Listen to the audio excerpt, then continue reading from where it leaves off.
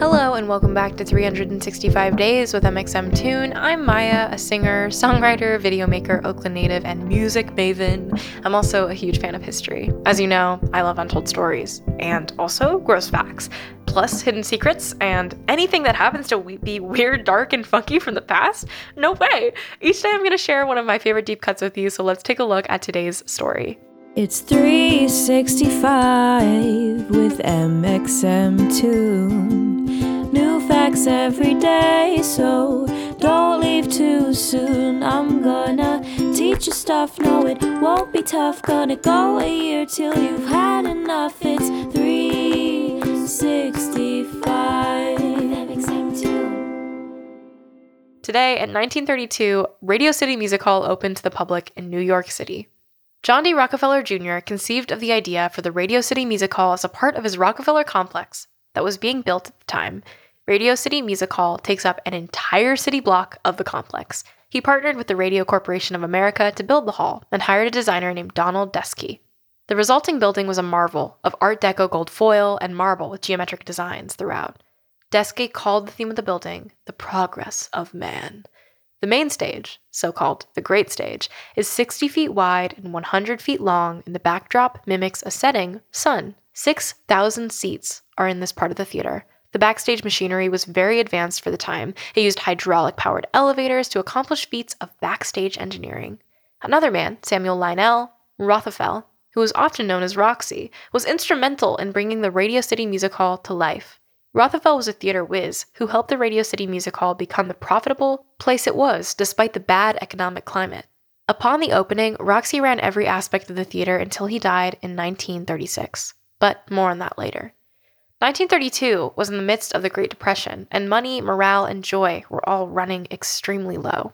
Causes for celebration were rare and far between, so people took the opportunity where it came, and thousands of New Yorkers came out for the opening of Radio City Music Hall. It was designed as a hall for all, a theater that many New Yorkers could afford rather than the privileged few. Radio City Music Hall is known for its ornate Art Deco architecture style that Deskey so doggedly pursued. It was designed as a place where ordinary people could experience extraordinary beauty. The lobby is lined with murals and statues. The hall has lounges, smoking rooms, and bathrooms that double as powder rooms. For the first 40 years of its existence, Radio City Music Hall was both a movie theater and a stage for gala shows. It also became a popular location for film premieres, with over 700 movies having their first showing there. Of course, the most famous shows at Radio City Music Hall are probably the Christmas show. The Christmas Spectacular debuted just 1 year after the hall opened. More than 1 million people attend every single year. The Christmas Spectacular is the home of the world-famous Rockettes, whose high-kicking dance has become synonymous with Radio City Music Hall. The Rockettes show is known for its fast costume changes, from reindeer to rag dolls and more, and for the flexibility of the skilled dancers. My favorite part of Radio City Music Hall? Probably that it's haunted. Whether or not you believe in ghosts, you can appreciate the craziness of the spooky things that have happened in the hall. Remember Roxy? The story goes that his ghost has haunted Radio City Music Hall since he died in 1936. His ghost attends opening nights, accompanied by an unknown, beautiful female ghost. Ushers have found his old assigned seat in the theaters pulled down tons of times, after all the chairs had supposedly been up. Ever since his death, there have been strange incidents in the apartments that he lived in, inside the theater. You can see why his ghost would want to haunt them, right? He not only did everything he could to create the theater, he even lived there. In the nearly century since, over 300 million people have enjoyed shows at Radio City Music Hall. It's hosted the Grammys, the Tony Awards, the MTV Music Awards, and even the NFL Draft. If you can't catch a show there, you can always do a tour of the ornate facility. Of course, when it's safe to do so again. Today, in 2011, some interesting documents regarding Janet Jackson and her tour were leaked online. The contract for people working on the tour contained a rider that said any comedian who was hired for her shows was forbidden from making fun of her or her famous family. Though this may seem a little draconian, I kind of get it. If I were paying people to be a part of my massive music empire, I wouldn't want to hear them making fun of me later. Plus, though the Jackson family is certainly a complicated one, I don't think anyone would want to hear their family being made fun of on a tour that's supposed to celebrate them. But that's just my 2 cents. What do you think about a requirement like this?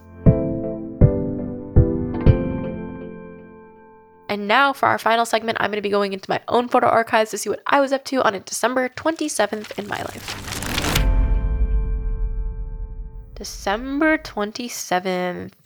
I don't think I was actually doing anything very exciting. Oh, wait, hold on. I might have actually. I have a photo here from December 27th, 2010. Yep, 10 years ago. I was on the couch in my family's living room, and we had just adopted our dog, Hero. His name is Hero Protagonist, which I think is rather funny. My family also thought was rather funny, so much so that we named him that. He's a Pitbull mix, and I've posted him sometimes. He's an old man now. He, is very gentle and fragile. The world can hurt him very easily.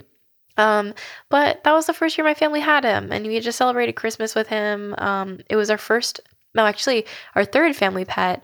Oh, wait, actually, I've had a lot of pets growing up. I had 2 cats when I was younger. My family helped my brother and I adopt goldfish, but it was our first family dog. So Hero is our first family dog. So he is the old man, but I think one of the most special pets because of it. So yeah, we love him very much. Thanks for listening. I'll see you tomorrow. And if you please, subscribe wherever you listen to podcasts and follow at 365 Days MXMToon on your preferred social media platforms.